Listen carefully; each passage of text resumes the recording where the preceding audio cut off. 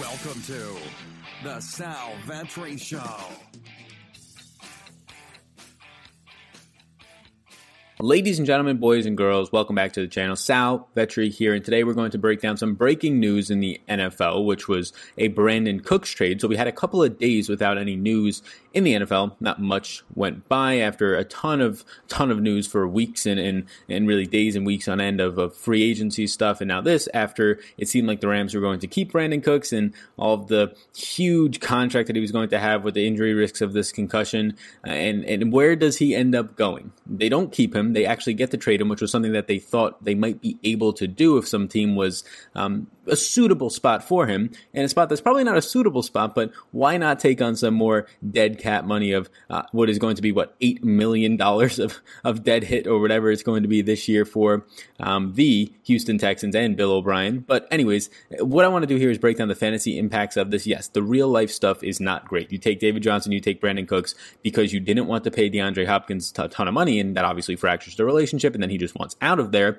Well, now you're stuck paying two players who are less superior to him, even added together probably for the talent on the field, even more money, and it costing you even more in dead cap space. So, yes, in real life, not great situations for them. But look, this is what happens. People's narrative is, oh, this team is so bad. Yes, it's managed terribly right now. But when we're looking at it from a fantasy standpoint, and we don't care about the dynasty implications if you're talking about this specific fantasy football season, and even for a few to come, yes, it looks pretty good. You still have a fantastic quarterback, and you have suitable wide receivers, right? Brandin Cooks now has definitely been a fantasy viable, and more than that, fantasy darling at times, deep threat wide receiver when he was with the Saints, the Patriots for a time, and then obviously with the Rams and their famous 3 wide receiver sets the past couple of seasons. And now you're going to have out there Will Fuller and Kenny Stills. Who knows what they're going to get going with David Johnson? But come on, you have talent here, and the big question is if they all stay healthy. But I want to break this down from a fantasy perspective. If you're brand new to this channel, to this podcast, my name is Sal Vetri.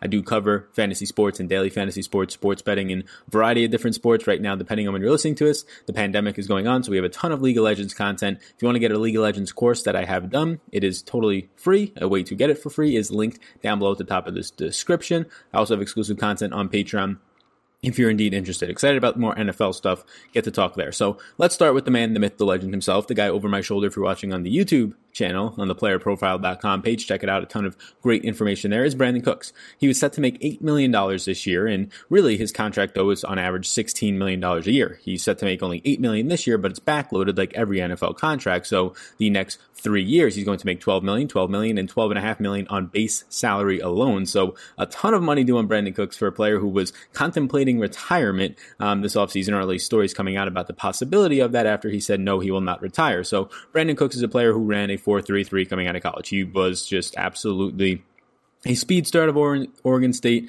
He's only 26 years old, so there's a ton of upside there. The downside is that he missed 2 games last year, in 1 game the year before that in 2018, 3 games that is in the past 2 seasons, so it doesn't sound like a lot, but it's a building and a very scary and almost terrifying situation happening where he missed those games because of concussions. And last year, he suffered 2 concussions within a month. I believe it was within 26 days of each other, so that becomes even more concerning now for Brandin Cooks, who 5 reported concussions in 6 NFL seasons. That's only reported concussions. You could be sure that he's had more that he has not reported, whether they're minor or just not reporting the symptoms. And then obviously in college, there's a great chance that he had some concussions as well without even knowing it because they were so minor. So is a very scary situation, Jordan Reed-esque, if you will, as you have seen Jordan Reed's situation with concussions. Tons of players obviously dealing with them, and just tons of significant blows to the head. It's going to lead to a situation where you have to start to debate your future, and he's doing that very early in his career at 26 years old. Now, what is the upsides for Brandin Cooks? Obviously, we're talking fantasy perspective now. Well, he's a deep threat. He's a 4.33 guy. He's not dealing with lower body injuries. It's all concussion stuff. So as a speedy outside receiver, he's been very unfortunate that he's having to take these hits over the head, over the middle of the field, whatever it is. Just it's very unfortunate blows early on, and they kind of pile on over time. Jordan Reed is a tight end in the middle of the field. Makes sense that he's taking a lot of a beating as a tight end. That's kind of their job at that point in the blocking game and then over the middle of the field. Cooks as an outside receiver, it's almost like he's getting unlucky at this point, and now that he's had so many, he's just much more vulnerable to have more concussions. So he's a 4.33 guy. Last year, when he actually was playing for the 14 games, although one of those was cut short, he left another one early as well, he had 3.94 deep targets per game. That's pretty good. That's an average of around 25% of your passes being a deep target. That's what you're used to out of Brandin Cooks, but it also shows that he can run those good, nice, crisp, intermediate routes. He did go for 42 receptions, 583 yards on 67 targets last year. So Brandin Cooks coming here, I do think it's going to give an opportunity to stretch the field with one or two other field stretchers that you're going to have. What I think it creates in Houston now is Brandin Cooks on the outside, Will Fuller on the outside, and it kind of answers the question of, maybe not answers the question, but kind of raises the question of what happens now with Randall Cobb and Kenny Stills in the slot. You just signed Randall Cobb to all of this money. I assume he's going to be starting in the slot after that, but you also just signed yet last year Kenny Stills to not nearly as much money.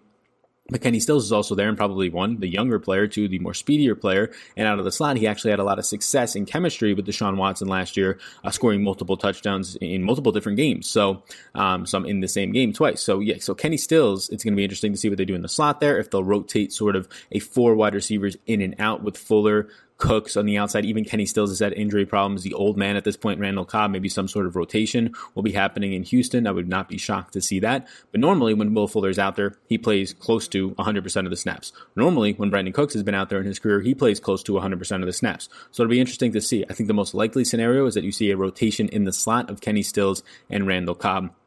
And we'll see what happens closer to training camp there. I do think that's a pretty fantasy relevant receiving core, both on the outside and even in the slot to some extent, depending on if you're playing DFS that week for cheaper priced guys, probably not in season long or dynasty all that much at this point. I'm sure people do own Kenny Stills though.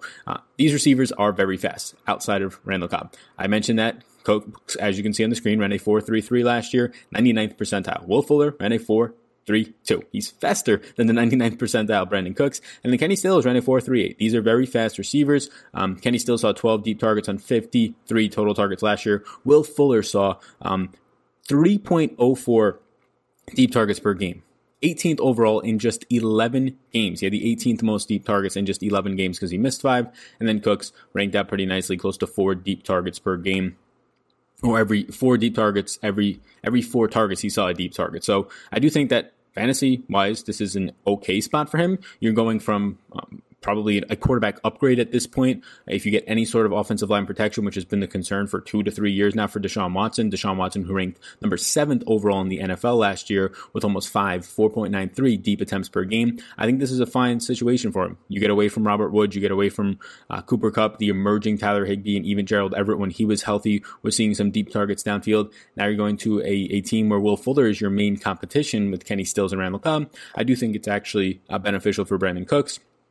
It obviously is going to impact the target shares of Kenny Stills a ton and Randall Cobb. I think it's going to have to impact Will Fuller, who is a clear-cut number 1 and now is going to be sort of this 1A, 1B out there, and definitely helps without question Deshaun Watson when you don't have to rely on inconsistent Kenny Stills, injury-prone Will Fuller. Now you have another injury-prone guy out there, but it's more so not lower body stuff like a speedster like Will Fuller has been dealing with over the past few years, more so unfortunate and unlucky really hits to the head, blows to the head for Brandin Cooks. So now what does this leave in Los Angeles with the Rams, right?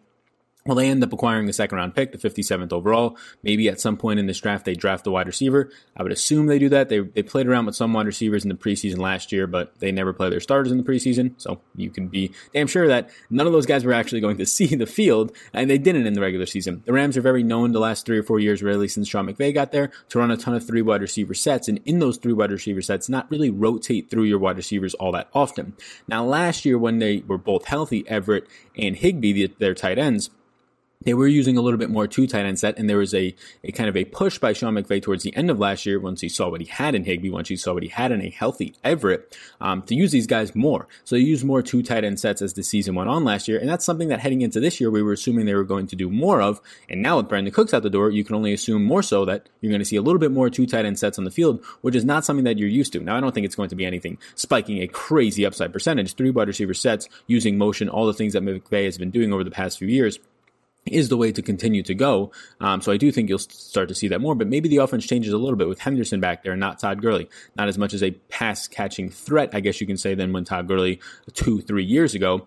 Maybe you get a little bit more downhill running, 2 tight ends just naturally on the field more. You see some of that. Now, the most likely scenario is that your 3 wide receiver set is Cooper Kupp in the slot, Robert Woods on the outside, and Josh Reynolds, who is due so far this year $2.13 million base salary in what is going to be 2020, his contract year. Next year is going to be an unrestricted free agent. So what you get out of Josh Reynolds is a player who, once again, they only used around 3 wide receiver sets all season long. The 4th wide receiver at best would see 10% of the snaps in that specific game. What you got last year out of Josh Reynolds was actually pretty nice. 7 deep targets on just 39 total targets. He can take on this role on the outside. He's kind of blossomed now behind these types of players, behind really good wide receivers his whole career. I do think Josh Reynolds is a kid who has some talent, and we'll see if separation is going to be his biggest thing. We know that Brandin Cooks can get separation both vertically and in the intermediate range, and even in the short slant game, not as much of a technician, but he has that ability. We'll see what Josh Reynolds can do as more of a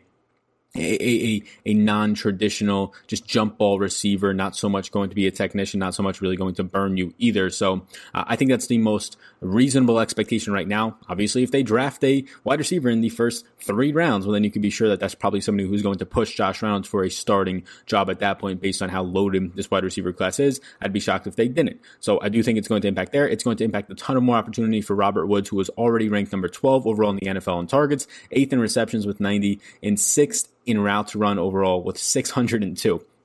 Robert Woods came on a ton down the stretch, both when Cooks was hurt, and you just started to see Cooper Kupp come off the field more. He wasn't as on the field as much. Cooper Kupp ran 558 routes last year, which actually you saw that drop down as the season went on. His volume got a little bit lower, but he still ranked 8th in targets. He still ranked 7th in receptions, ahead of Robert Woods, his teammate, with 94. So these 2 guys were heavily involved. That's still going to be the case. You drop out Cooks, you insert a rookie and or Josh Reynolds. It's just only going to add to more production for Cooper Kupp, for Robert Woods, and it's going to add to more production for both Gerald Everett and Tyler Higbee. Already really liked Tyler Higbee. We knew he exploded kind of when Gerald Everett was injured, but even when Gerald Everett was on the field, the production wasn't as much as the ceiling potential, but you saw a lot of it down the stretch of what he can produce. I think he's an interesting play. I think both of them are really interesting targets this year, mainly though Tyler Higbee, as he should be on the field more from a pass catching capability and just really being a dual threat tight end. Last year, you did see both tight ends, Higbee and Everett, each saw 7 deep targets apiece. The big miss now is going to be where do they piece together